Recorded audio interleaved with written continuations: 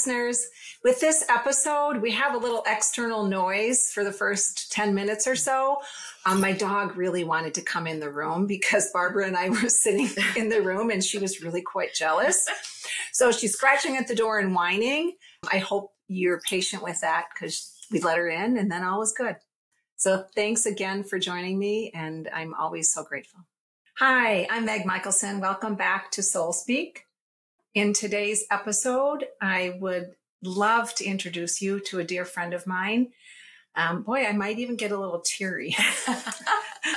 Her name is Barbara Stephan, and we met, I don't even know, a year or two ago. It hasn't been that long. Oh, we met through Jen. Yeah. Hellman, who's another dear friend of ours. Mm-hmm. And we just had an immediate connection and a beautiful friendship. So Barbara is also, at the beginning of every episode, that beautiful voice you hear. She's a composer and a songwriter, and she's also a voice coach. Mm-hmm. So today we're going to talk about, with Barbara, that journey of when we connect to our soul, how that happens in our lifetime, and the journey of that reconnection in and out, because that's pretty normal for all of us. And Barbara's had a pretty fascinating life. So Barbara, if you would introduce yourself and just talk about your life a little bit. Sure. Yeah. Well, as she said, my name is Barbara Stephan. So I grew up in a small town called Afton, right in between Beloit and Janesville. I'm not sure if you're familiar with that. There's a sign that says unincorporated. It's like less than 100 people. It was very, very small. So we moved there when I was 3 years old. And I started going to church there in the little town at 5. And I think I might have been like 7 or 8 years old when I realized that people were looking at me like, oh, like you can sing, like you have this talent that you have. And so they put me in the adult church choir for a while, which I stayed in until I was like 15, and then I left church, but I'll get into that in a second. So yeah, I want to say there was a lot of, I'm gonna say, first of all, like my parents and I have an amazing relationship, and man, it was rough. It was rough for a while. So we're talking, 70s, and I felt very much as a kid that, so I looked up to my dad like he was God, and he was like the number one thing in my life. And in an effort to kind of protect me from the world, he was very, just like everything that I wanted to be, which is I wanted to be an artist. I wanted to be a singer. I wanted to be a songwriter. I wanted to be, all of these things.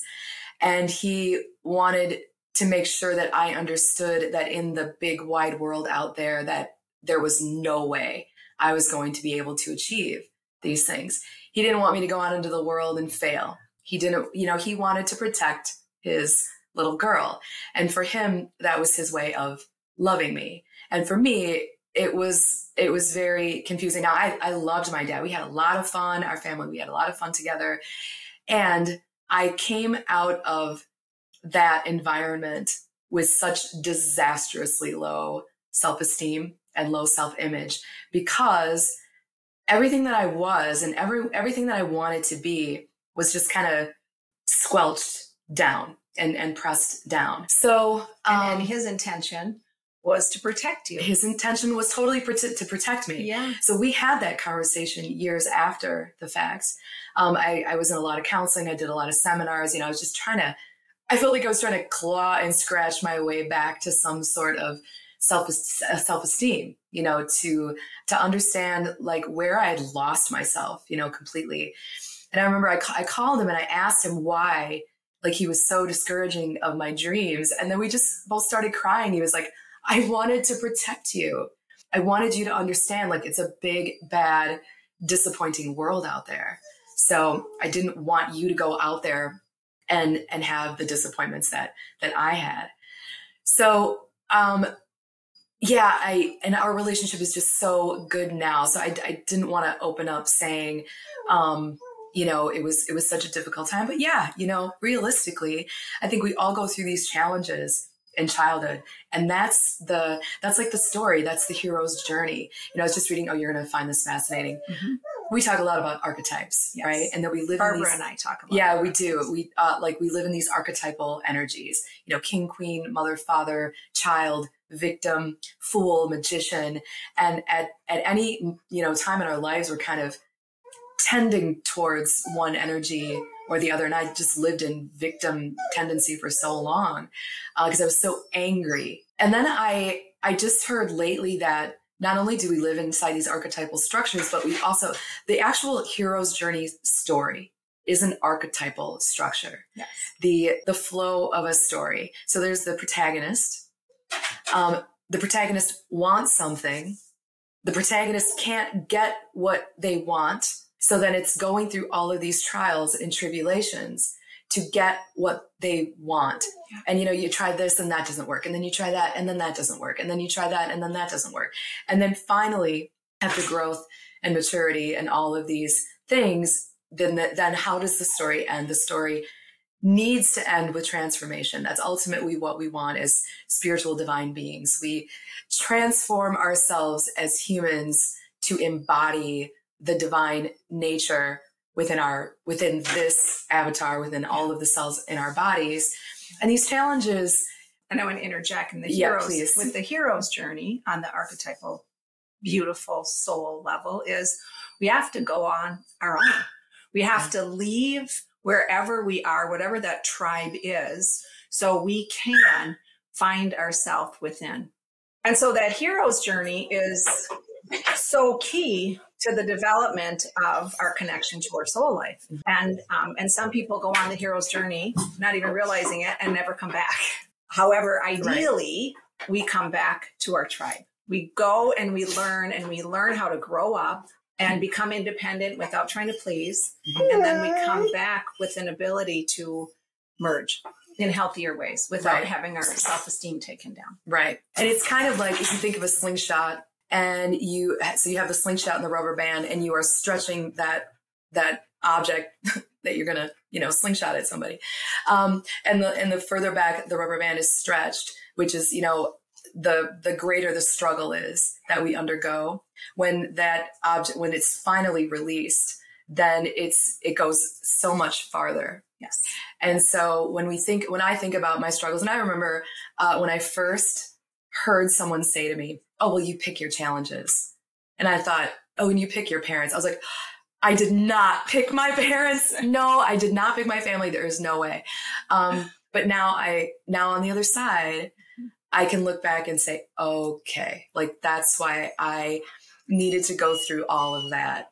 Because once you go through something like that and you find your way back to spirit and you find your way back to self, there's no shaking that. You can, there is nothing that can happen then that rattles that inner knowing or that inner love for yourself. And we can be rattled though. Like we can absolutely be rattled. But once you get to that core concept of, oh my gosh, I am bigger than this human lifetime. Mm-hmm. And I love talking with Barbara about this. We go on walks and just talk about it because we both have this same underlying feeling that we are bigger than our human story. Mm-hmm. And we wake up and we have hard days, and yet we can get back because, oh yeah, that's right. We're bigger than our human story. Mm-hmm. And when you go on the hero's journey and you come back home, nothing can stand in your way anymore. Nothing. No. Yeah. And when you understand that you're living the hero's journey, yes, and you can kind of disconnect yourself from the elements of the story and look at it as a story. That's also really helpful, at least for me. Yes. It's like, oh, I am in this stage of the hero's journey, and that's okay. And these are the players. And these are the players that are ruffling my feathers. As much as we would like to get rid of them. Right. Yeah. And sometimes we have to get rid of them or exit ourselves. Yeah. And sometimes we just look at it differently and it's so much less painful. Yeah. It's all of a sudden, vision again. Mm-hmm. And so when did you start to discover, or I guess I would say, when did you start to look at your life from that symbolic lens? Mm-hmm. Okay. I love this part of the story. So growing up in church, I always knew that was not for me. I didn't leave church feeling empowered. I'm speaking for myself. I did not leave church feeling empowered. I did not leave church feeling good about myself. I didn't leave church feeling like I was closer to God. I just left church feeling like, oh God, thank God that is over. Now I can go home and do what I would like to do. And just not living in any kind of a spiritual environment, feeling very unsafe, feeling very lost, but not even knowing that I felt like just living with this horrible anxiety, day in and day out. And of course, this is a time where, going to therapy there wasn't a therapist on every single corner, nor there wasn't a spiritual center on every corner or a yoga center on every corner. And it wasn't accepted. Really, and it wasn't accepted, really. So I did go through a lot of counseling, but again, it was just very heady. There's really nothing spiritual about it. So I was working jobs I didn't like, and I would go to school and quit school and go to school and quit school, of course, thinking that like the things that I wanted to do, I wanted to make my living as a musician. I wanted to make my living as a singer, or in a writer, and just really believing in my heart that I was not, those things were not available to me. That wasn't for me. That was for other people. So I worked in jobs I didn't like. I went to school doing things and I'm like, it never lasted because it wasn't what I really wanted to do. So then I got married because he was a nice guy and that's what you do, at this age. And I was like 30, too young to get married for me. I didn't know myself at all. So that marriage lasted exactly 10 months. And within that 10 months, I just started to have this awakening.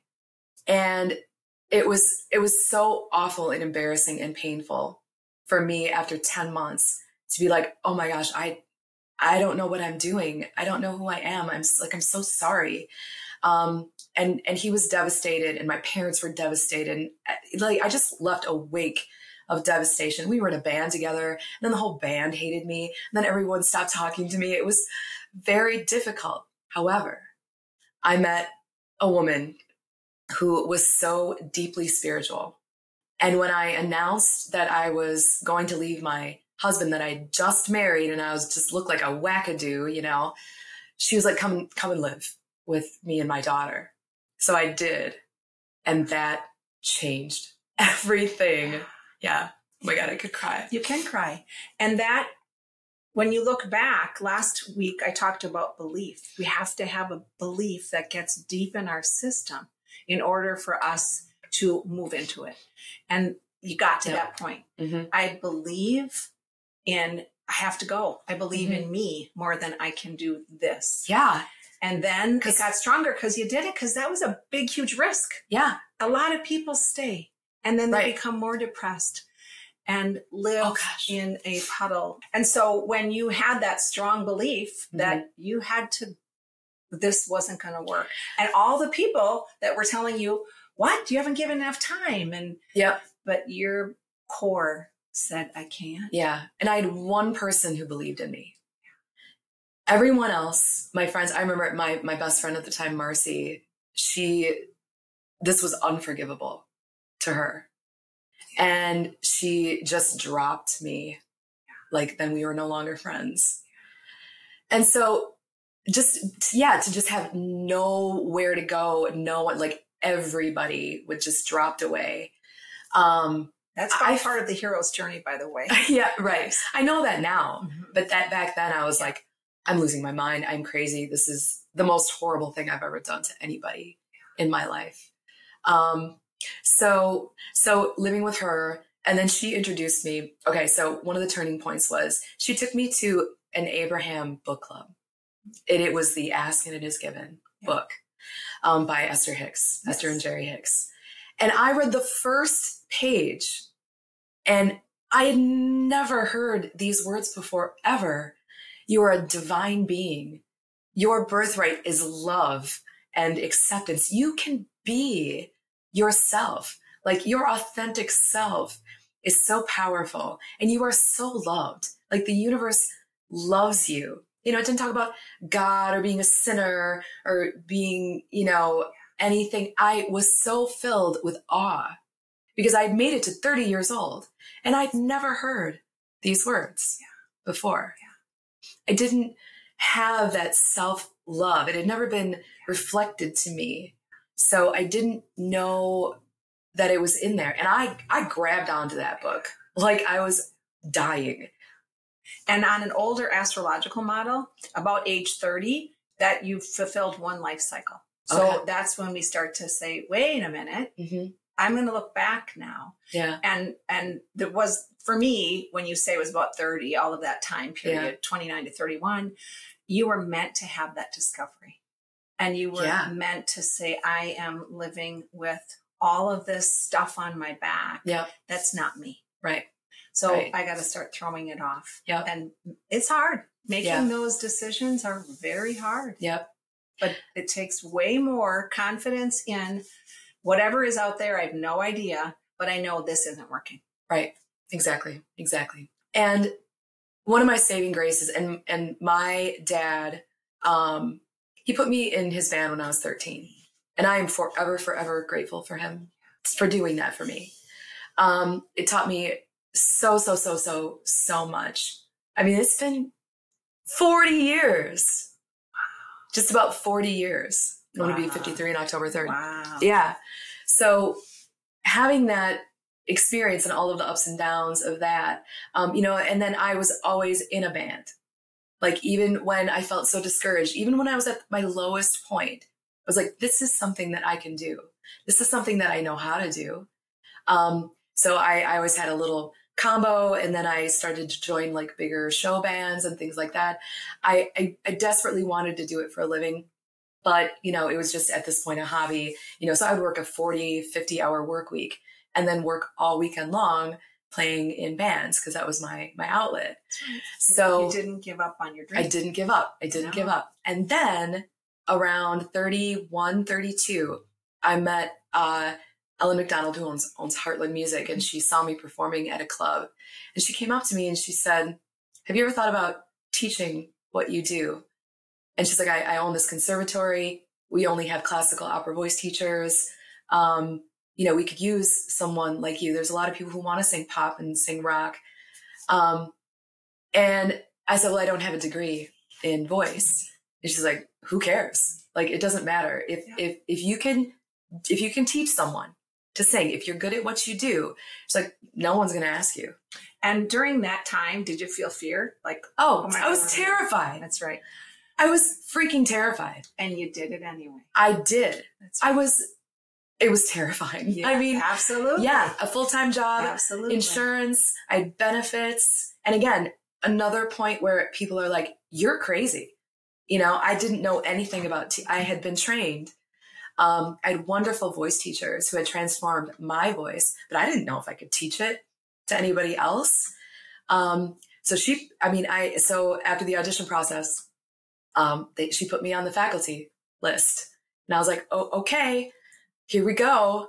And I quit my job, and I never looked back. It took me maybe a good 5 years. And I kind of wish I would have known this beforehand. It takes a good 5 years to establish yourself in a new venture, in a new business. Sure. And I spent that whole 5 years like, oh my God, you know, is the rent going to come in this month?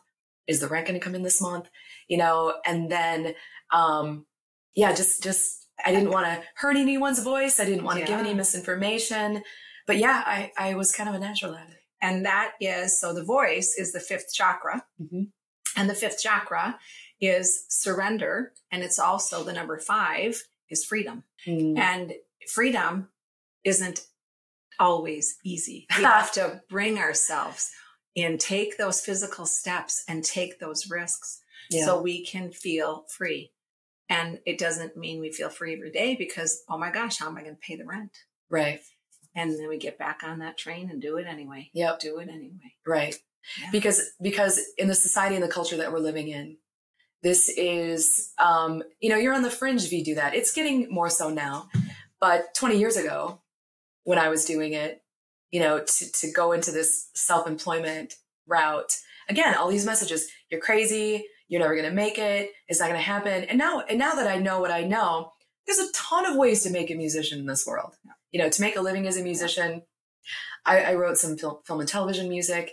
I released albums, and of course, I perform like crazy. And my life has been an amazing journey in that way, just to show myself that I could do these things, just with the intention. And then, the right people show up and the right circumstances show up. And that's key. Yeah. So when we are talking about living a soulful life and having faith and not having faith, there are signs, and we've talked about this in other podcasts. There are always signs, and there are always earth angels. There's always people, and we want to trust that.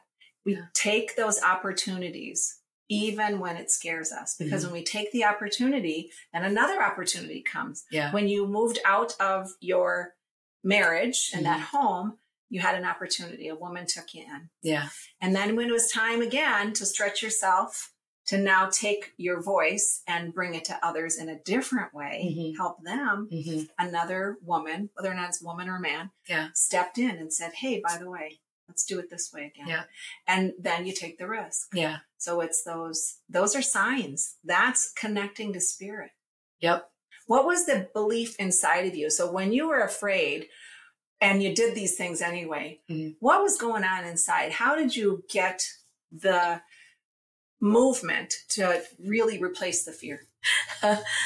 Well, honestly, when I first started out to make my living as a musician, it was 75% F you. I'm going to show you that I can do this. It was I had a lot of anger, and, injustice. Sure. And, I was bound and determined to prove these people wrong, who said I wasn't going to be able to do it. And then, I had to let that go. It was a driving force. It drove me.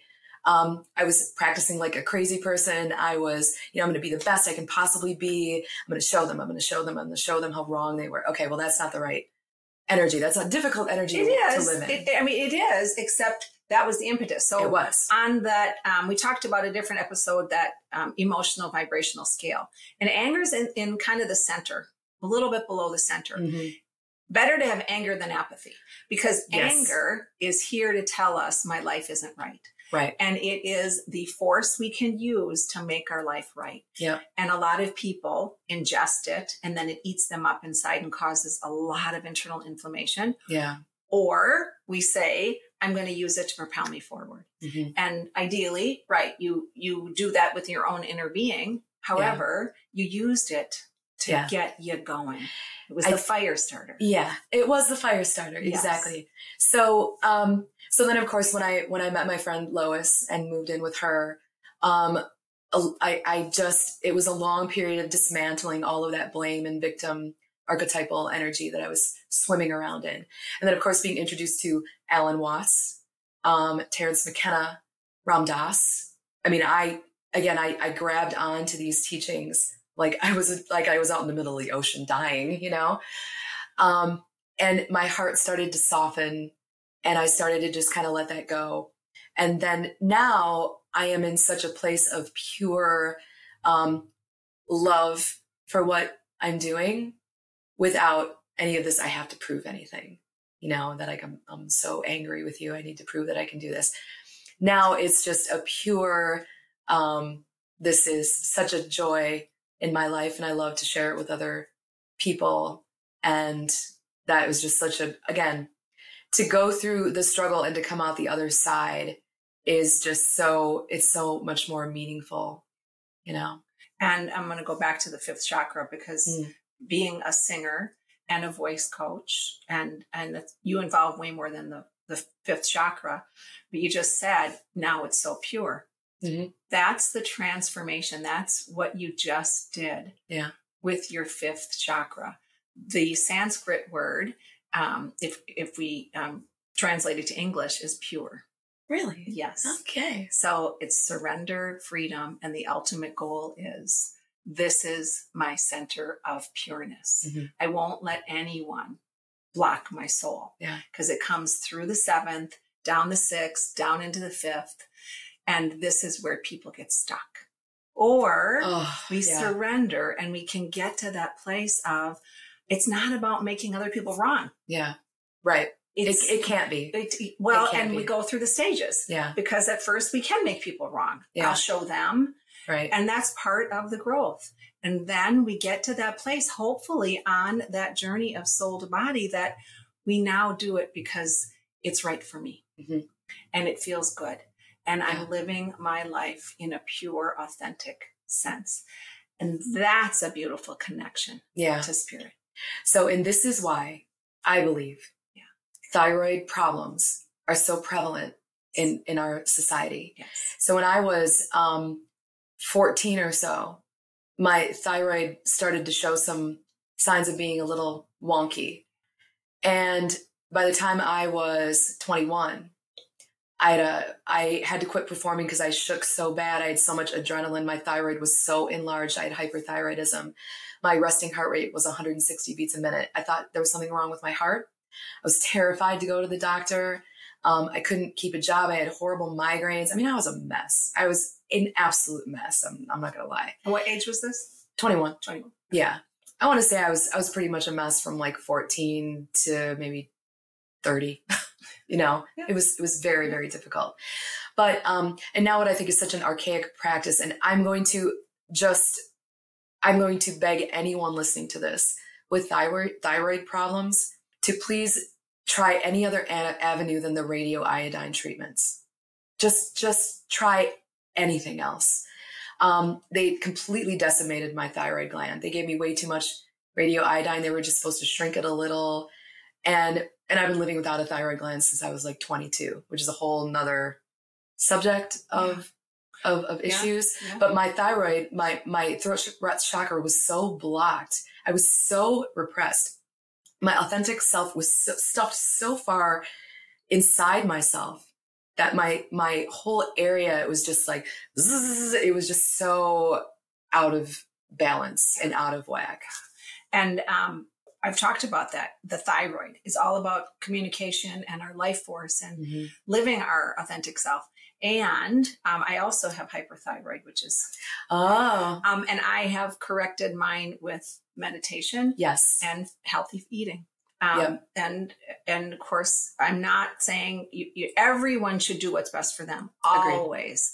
Agreed. And if you can learn to live with healthy communication and healthy eating habits and learning stress management, because we're always going to have stress. Yeah. It provides at least more support to this system. So then if you're on thyroid meds, those thyroid meds are going to work better. Yeah, exactly. Because you're living a healthier life. Right. I'm not saying ignore your doctor. No. But I am saying that's, I think, a pretty medieval way to treat thyroid issues. Yeah, I think they do that less now. I hope so. But I worked with I bought a book and worked on my own with this woman out of Texas who's a physician. Okay. So when you look at your life now, because you believe in magic. You have yes. We both believe in magic. And I know, and it's wonderful. Yeah. It's wonderful to believe because there's so much we can't see. Yeah. There's so much we can't see. Right. When you felt like there were times when now you've gotten to that place in your life where you feel that pure connection. Mm-hmm. And there's days that are a little scary. Mm-hmm. How do you get back to the magic when you feel like you've lost it? Yeah, that's a great question. It cannot be overstated that meditation is really the key. And I was thinking about when I got your questions the other day, I was like, wow, what does magic mean to me? Like, how do I personally define magic?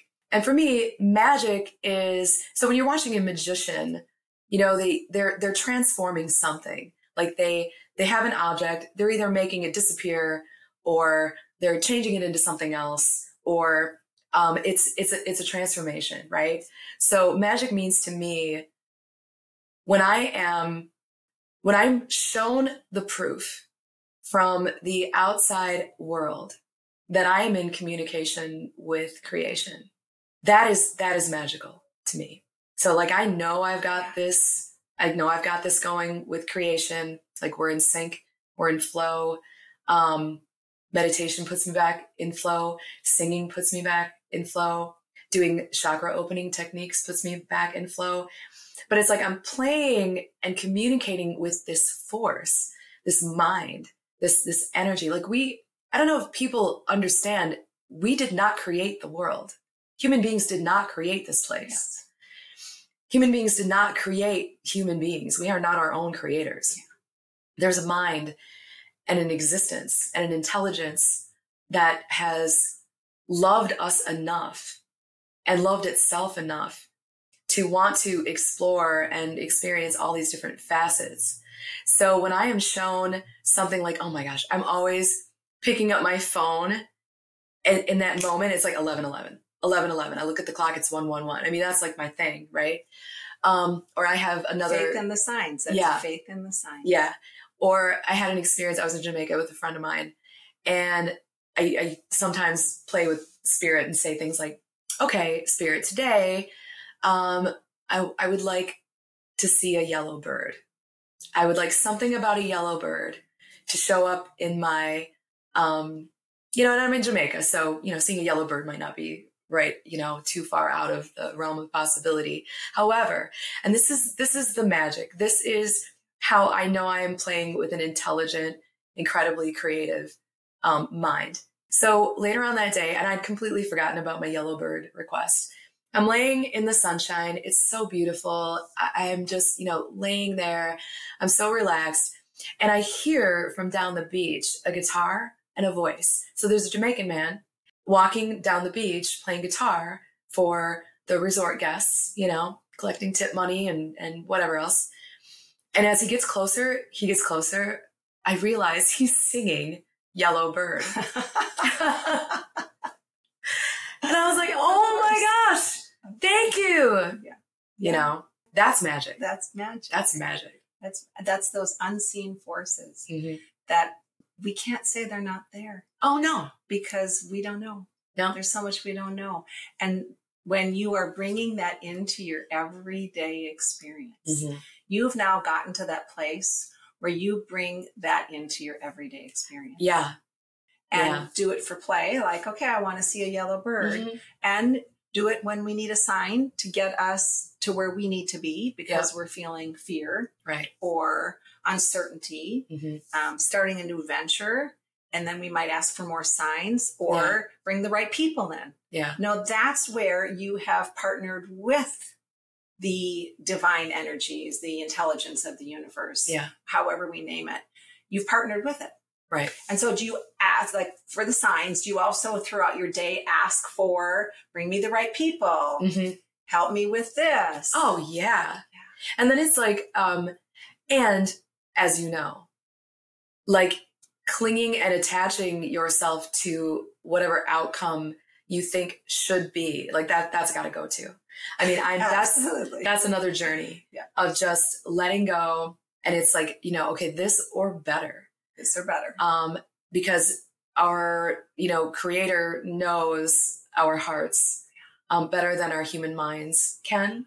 And whatever I'm thinking about is not going to be probably as it's never as good as what creation can come up with for me. So it's just kind of letting go of those outcomes. And then it can be just pure play. Well, show me, show me what the next step is going to be. And then you always talk about following the nudges. I feel that like, call this person, call that person, explore this idea, explore that idea, write that down, get on the floor and do some down dog right now. I mean, there's just little pushes, go for a walk, go play with your dog, go balance your checkbook, because it's always speaking to us. But I feel like they're nudges that come more from the heart than the thoughts. And I'm thinking this blah, blah, blah, blah, blah, blah. Absolutely. This chattering going on. It's not a have to. No. It's different. The nudge is, you're not overthinking about something. Oh my gosh, I have to do that. I have to do that. I have to do that. Yeah. That's not the nudge. No. The nudge comes from inside. Right. But that's what we're trained to do. That's right. This is why the hero's journey here in this incarnation is so freaking difficult because we are trained from the get-go. Most of us are trained from day one, even in our mother's womb, absorbing her energies. And I remember seeing Bruce Lipton talking about, nature is so brilliant when we're in our mother's wombs. We're absorbing all of these energies so that we can understand as a being what are we incarnating into, so that we know how to survive, like right from the get-go, which is good. And your challenges are already right there. That's right. The challenges of your whole life, the day you're born, that's right. They're in you. It's already written. It's already written. And you look at the stars and you can reset immediately, but look at the stars, it's already written, because we see those stars that are not even in existence anymore. Yeah. If there's any parents to be out there, any pregnant couples or singles, start early. Let your child, when they're in your belly, talk to them about the magic. Bring them, raise them with the magic. Yeah. Raise them with anything is possible. Yeah. Yeah. Because you weren't raised that way. No. But you fought your way to get there. Mm-hmm. You fought your way to get there. Yeah. Yeah. What would you say to the audience? Anything you want to, and anything else you want to say? What else did you not say? What else did I not say? Well, you got another question on there, like, what does faith mean to you? Yeah. What does faith mean to you? I think that if I think about the deepest, darkest hole I've ever been in, and I heard, if I heard one phrase that was like a pinpoint of light, it's just holding on to that one pinpoint of life, having light, having faith that it will grow. If you just hang on to that one statement, that one thing, that we all kind of glob onto when it is the darkest that it can possibly be. I remember hearing phrases and hearing things, especially, the Abraham book, like the first line of it, like, you are a divine being. It was such a pinpoint of light in that dark hole. And I just held on to it with faith that the light would now become more of my experience than the dark. And you weren't attached at that moment to your external circumstances. You were connected to something outside of you, outside of this earth. Yes. Like, even for that one tiny little moment. That's right. Yeah. And that's having faith. You're in a dark hole, and you have to have faith that the light is going to be turned on at some point. That's right. And isn't that, and that's a scary journey, but isn't that also the most beautiful journey? Yeah. And then nothing can take us down. Nothing can take that away. No. Nothing can take that away. Thank you. Thank you. What a beautiful experience. Yeah, this is fun. So this again is Barbara Stephan, a dear friend of mine who will always be connected in this way. I mean, our instant connection was so beautiful. Yeah. We sat down at dinner and it was like, blah, blah, blah, blah, blah, blah, blah, blah. It was great. Yeah. And so I check her music out, because she's an incredible woman and a musician, and how she brings her voice, not only the voice of her music, but helping people understand they can follow their dreams. And it is not an easy journey to follow our dreams all the time, but damn it, it's worth it. It's so worth it. It's so worth it. Yeah. Thank you very much, Barbara. Thank you, Mike. And I hope we'll do this again. All right, let's do it again. Have a great week, and I'll talk to you next Wednesday. Hey, listeners, thanks again for joining me. If you want to learn more about me, services I offer, who I am, please check out my website, megmichelson.com. Also, there you can join my newsletter. I do the best job I can to send it out monthly, no guarantees. Follow me on Instagram and YouTube. Thanks again for coming. I'll see you next time.